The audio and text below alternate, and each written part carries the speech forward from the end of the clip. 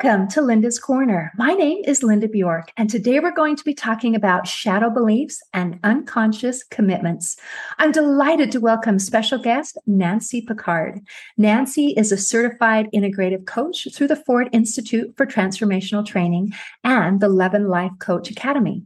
She is also the author of the international bestseller, Bigger, Better, Braver. Conquer your fears, embrace your courage, transform your life. You can reach Nancy at her website, nancypickardlifecoach.com, and I'll include a link in the show notes. Welcome, Nancy. I'm so glad that you could join with me today. I'm so glad to be here. Thanks for inviting me. Oh, I am delighted. And as I just reading the title of your book, I feel empowered. And I'm so excited to be feeling that empowerment today because a lot of people feel fearful. So is it okay if we start with your story? What made you want to become bigger and better and braver? Well, it actually was not part of my plan. I didn't know I needed to be bigger, better, braver. But I was married 26 years. And when my marriage fell apart, I fell apart. And I did not have the tools that I have today, which is part of how I got into coaching in the first place. But it was a transformation. It took me a long time. And it wasn't so much about fear or not fear. It was more about thinking that I was only whole because I was half of a whole. I didn't know I was whole by myself and that I was worthy just because I breathed. That's really basically all we need to be worthy, is that we're on this earth. So it was a big transformation for me. And I used to own a personal training gym. So holistic lifestyle and fitness and basically outer fitness was what I did for the first half of my life. And now inner fitness is what I'm doing for the second half of my life. And I love what I'm doing. And I love to empower people. You know, we all have fears. And I think that people think that other people are braver or that they're in a fearless state. And that when they're in a fearless state, they too will move forward. But nobody is in a fearless state. Those of us who are successful and who try other things and who have a growth mindset, we harness our fear and we use it as a driving force to change. So anything that comes my way that I'm afraid to do, or the imposter syndrome is like, oh, that's bigger than you. I know that that's my signal that I have to step in. And that I will be whatever I think I'm not enough of, I will be exactly that on the other side of this.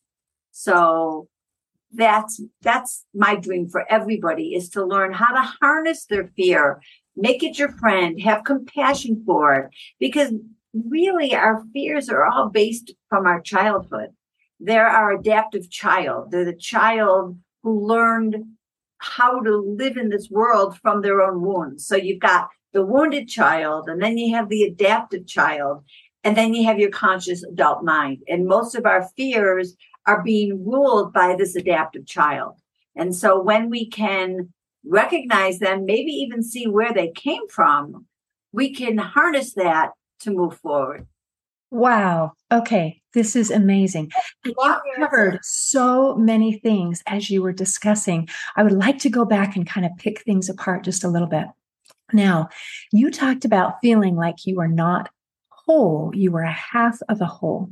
And you also worked on that outer fitness and how here you owned this gym, your tight ends for, was it 20 years? And also you have a bachelor's degree in psychology and a master's in education.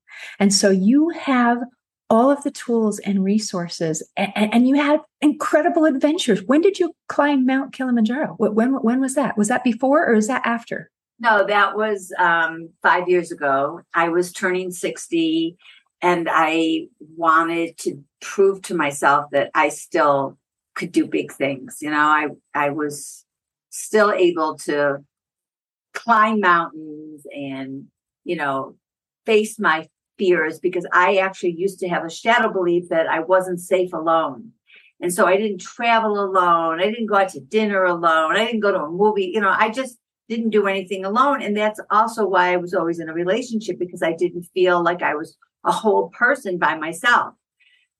So I uncovered that belief somewhere that year, and to prove to myself that I could do big things and that I was safe alone, I took a trip to Thailand, and I took another trip to Vietnam, and I trained for 6 months.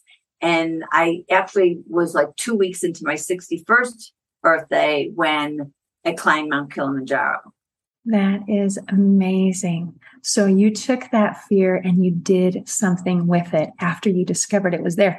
And we have to discover what our fears are before we can address them. Sometimes they're so deeply hidden, like when you were in your relationship, it didn't really matter that you knew that you thought you were not whole without someone, because you were in that spot and it already fit what you needed. So from someone who is watching, and you mentioned that, we think other people are strong and we're weak.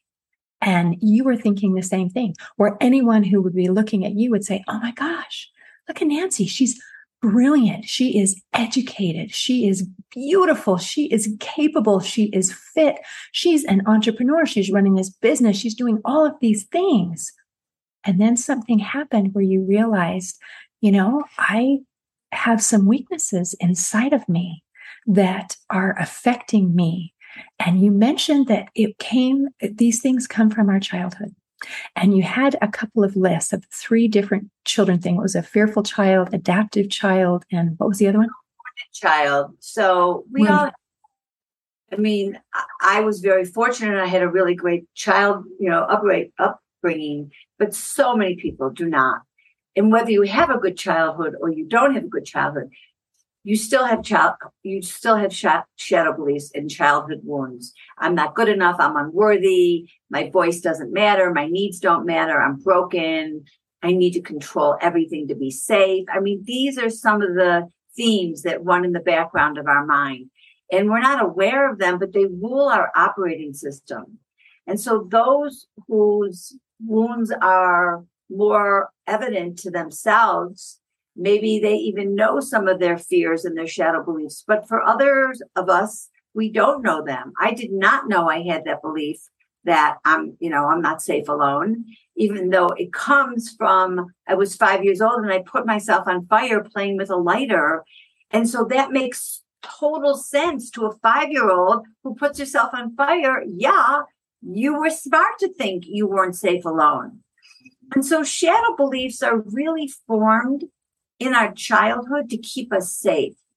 So my belief, you're not safe alone, made perfect sense because I obviously wasn't that safe alone. Let's say you have an alcoholic father and every time you open your mouth, you get hit. Well, you can come up with the belief that I'm not safe. Either I'm not safe to give my opinion, or my opinion doesn't matter, or any number of things. I'm broken. I'm not good enough. I'm unlovable. No one will take care of my needs. These are all some of the beliefs that come out of our wounded childhoods, even when they're good childhoods. Because I'll tell you, I had a really normal, healthy childhood. And I was also the 3rd girl. I was the baby. I was my mother's best little friend. And so I grew up thinking I was really special. Well, when my husband no longer wanted to be married to me, then I was no longer special. And so one way or the other, we get to unworthy. We either learn it in our childhood or we believe we're special until the first time we get knocked off our pedestal. And then we join the ranks of unworthy. We all get to unworthy one way or the other, deep down inside. That wounded child thinks they're not enough. I agree. That makes perfect sense to me. So when we talk about shadow work, and I like the term of shadow because it's quiet, kind of hidden, where it can be a belief that is running our lives and we don't even notice that it's there. Right. So it is just this quiet thing. So let's talk about how do we find what those beliefs are. I mean, obviously, when something traumatic happens, a big change, then we do. Is there a way that we can do it that doesn't require some kind of a trauma? Well, yeah. So that's what shadow coaches do. When people come to me, regardless of what they come to me for, one of the first things we do is uncover through, these internal processes that I take you through. We uncover why you have the discrepancy between what you say you want and what you're getting. It's that. It's the shadow beliefs. It's the unconscious commitments. So you could start if you don't. I mean, first of all, there's internal processes in my book that can help people do it on their own, or you can hire a coach, or you can just say to yourself, I say I want X, but what I'm experiencing is Y.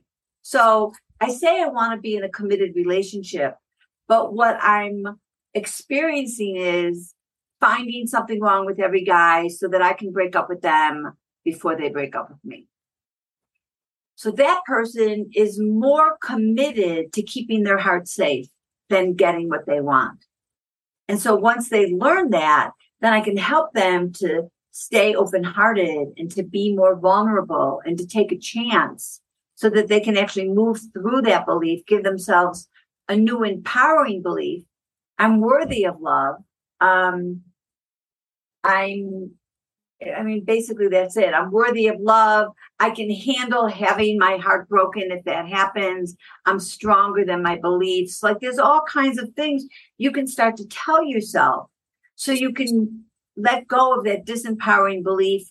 And now as an adult, give yourself a new belief that actually goes towards the goal that you're looking for.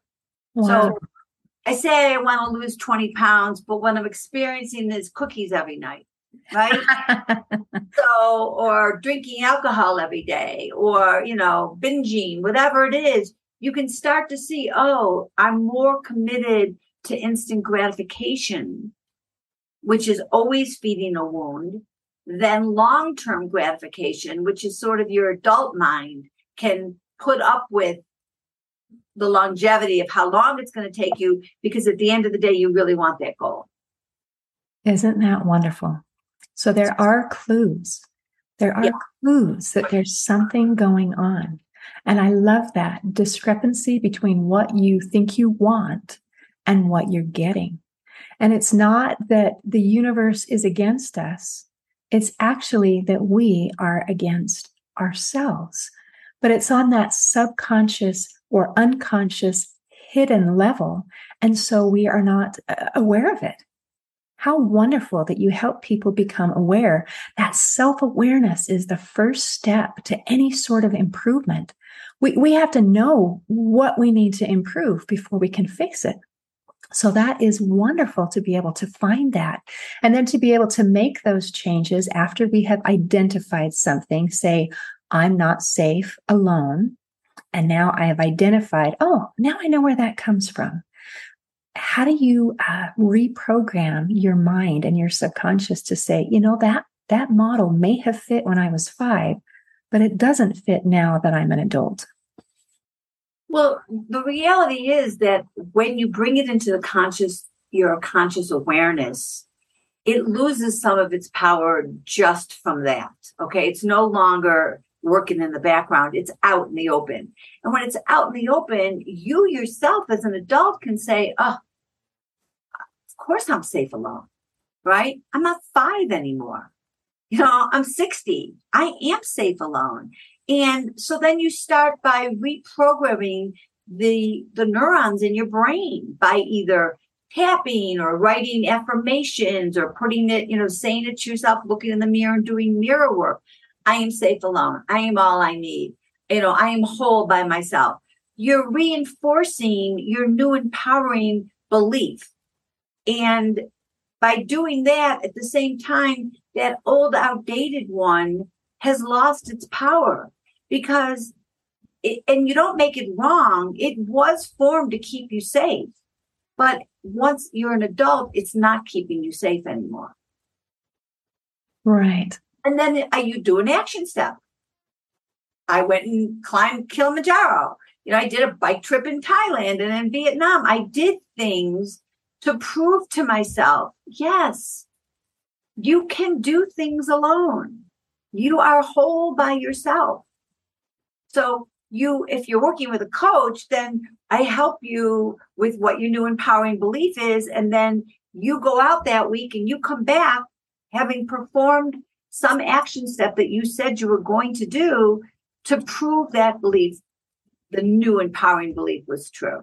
I love that. I love that it includes action. One of my favorite quotes from The Atomic Habits by James Clear, where he says, the most practical way to change who you are is to change what you do. As we have that evidence that supports who we want to be and who we want to become, what we want to become, it helps us to say, yeah. Because a lot of times we have our beliefs and we say, I have this belief because I have all this evidence to support it. And we're right. But we forget sometimes that we can create new evidence by doing something a little different, which is just brilliant. Well done. Yes, it's great work. I love it. I'm passionate about it because the ahas that people get when you work with them blow your mind and blow their mind. Like, I know how I would feel if that was my belief that I just uncovered. So I can only imagine how they're feeling. And yeah, it's huge work. It really is huge work. It is. It's huge work because it is absolutely transformational. Mm-hmm. All of a sudden, pieces of your story start to make sense. It's like, oh, that's why I do this. That's why that's where that came from. Oh, and I love how you mentioned that even just finding it makes it lose its power over us, mm-hmm. which is so important because, again, we really can't heal if we don't know that there's something that needs to be healed. Right. So what happens is that people come to me and they'll say, I'm a self-sabotager. I do the same thing over and over again, or I keep dating the same person over and over again. And that's because of those beliefs. Once you uncover them, you stop attracting people and situations into your life that actually are proving your limitations because your ego wants to be right. So if you think you're not good enough, you're only going to attract people into your life that are either you're bottom feeding, they really are not worthy, or they're going to make you feel unworthy. They're going to be the one in a one-up position, and they're going to make you feel unworthy so that you get to say, see, look, I am unworthy. Exactly. Oh, that is so important that we recognize that. I have a friend who put it this way. He said, whatever message you send out into the universe will respond, this is true. Here's some more evidence to support that.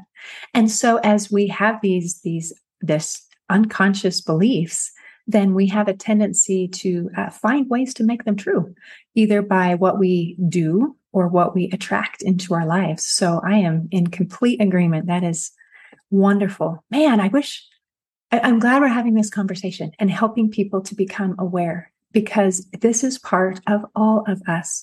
And I love that you mentioned it's not just for those children who were abused. It's not just for those people who had something traumatic in their lives. I was also raised by wonderful, wonderful parents, just adorable. If you met them, you'd say, oh my gosh, they are the nicest people on the planet. And yet, when I was 6, my mom had a personal trauma. It shut her down. My interpretation of it was, what did I do? It must have been horrible. She doesn't love me anymore. She doesn't want anything to do with me. I am unlovable. And it was so shameful that I couldn't make her love me. I thought, man, there's something so wrong with me. And not until much, much later was I able to recognize it didn't have anything to do with me. It was her situation, and to be able to disentangle what part was mine. Because as children, we tend to think, oh, well, it's my fault. I did something bad. I'm so sorry. What's that? I must be a bad person. Exactly. And in cases of abuse, in cases of problems, that's what children believe is, I must have done something to deserve this. I love Dr. Gabor Mate when he talks in his the wisdom of trauma, that is a natural response of children. And he explains it this way. He says, we're dependent on the adults in our life, and we have to, trust them. And so we think, well, I got to trust you, so the problem must be me. Right. And it makes sense as a child, but we need to untangle those things as we grow up. I was going to say that I just finished getting certified as a grief educator with David Kessler. Wonderful. And David Kessler did a session with Dr. Mate. Oh, how lovely. Yeah, it was really good. Yeah. He's a Holocaust survivor. Yes. Or his parents were Holocaust survivors. Yeah. He was an infant. He had to be given away as a child to protect him because his parents were in prison. Right. Yeah. So here in the reality, his mother and father were doing their very, very best to protect him. But even as an infant, his interpretation of it was, I'm not wanted. Yeah. They got rid of me. Yeah. And so it's interesting that what we perceive doesn't always match what is. And as we kind of recognize, and then we have these shadow beliefs, these shadow things, that if we don't put some light on them, then they stay with us forever. Right. And if you don't do the work, you don't even know they're happening. Like he tells a story about his wife was supposed to pick him up at the airport. And when he got off the plane, there was a message that said, I'm still at home, whatever, hopefully you'll can get, I'm in the middle of a big project. Hopefully you'll just get an Uber. And he was blown away and really angry and like really just like a child bent out of shape until he was able to look at that and say, she just triggered my abandonment. And she didn't abandon me. She just can't pick me up. But his whole day was ruined because his adaptive child felt that he'd been abandoned again at like 80 years. He's pretty old. I don't know how old he is, but let's just say he's in his 70s or 80s. He's still getting triggered from that wound from his childhood. Isn't that interesting? And when you're in the situation, if someone were to ask him, why are you angry? The response would be, because my wife didn't pick me up. There is some surface situation that seems to answer the question, but the real answer lies deeper. There is a root to the problem, something that might be hidden that takes a little bit of work. I think that's an excellent example of how easy it is to make a mountain out of a molehill. And that can be another one of those clues where it's just, that probably shouldn't have affected me as badly as it did. Let's see if we can figure out where that came from. Why am I so upset? What am I making this mean about me? Where else have I felt this way before? Ooh. See, now I like that. Where else have I been before? Because again, if I'm just stuck in my place of, well, my wife didn't pick me up, she is, and then you go off on a rant about how horrible she is, that doesn't heal us. Right. It might kind of make us feel justified in that moment, but it doesn't heal us so that we can be okay by getting an Uber and realizing it's not that big of a deal. I will survive. I survived that. I'll survive this. Exactly. Oh, that is amazing. All right. Let's see. How do we get out of autopilot? Well, we all spend time in autopilot. You wouldn't be able to ski down a mountain or drive a car if you weren't in autopilot. It's more about emotional autopilot. And we go through years and we're not as happy as we should be. And we don't know why, or we're in a dead end job and we don't change it, or we're in a relationship that is not serving us and we don't know how to get out of it. We binge eat, we binge watch TV. So the first thing to do is just question, where am I in autopilot?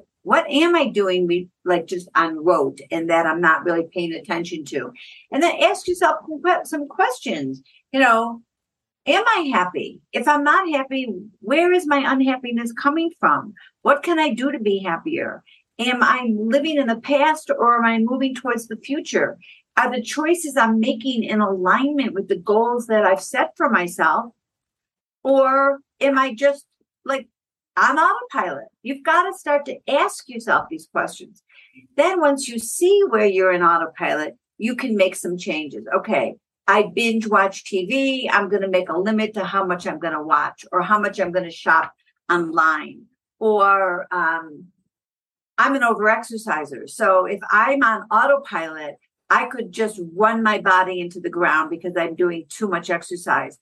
If I stay out of autopilot, I can have some rules and boundaries for myself. I won't do more than 2 activities in a day. Even if I might go hiking and then go to yoga, or I might go skiing and play pickleball. Any combination I want, but I can only do 2 things. And so that keeps me mindful of my commitment to self-care. And my self-care is usually don't exercise as much. Most people's self-care is exercise. The opposite. Yeah. Yeah. How many people are listening are thinking, dang, I wish I had that problem. It's like those people who clean their houses when they get angry. It's like, dang, I wish that was my go-to. My house would be so clean and beautiful.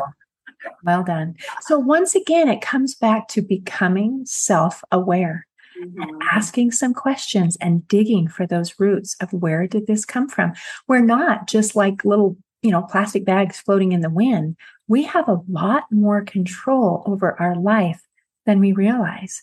And how wonderful that you talk about being on autopilot. I've heard that research shows that about 95% of our brain activity is unconscious. And of course, that includes all our body functions. I'm so glad my body unconsciously makes sure my heart is beating and makes sure that I'm breathing and all of those things. But we spend a lot of our time in functioning also in that unconscious role. And if we kind of turn up the conscious a little bit, we can alter our unconscious so that it serves us better. And so I'm delighted with what you do. Is there anything that you want to make sure we cover before we close today? Well, I want everyone to really step out of their comfort zone, take tiny, tiny steps, prove to yourself over and over again what you're capable of doing. Don't let fear stop you. Remember that the last person in the race still beats the person on the couch. So get off the couch. Get moving.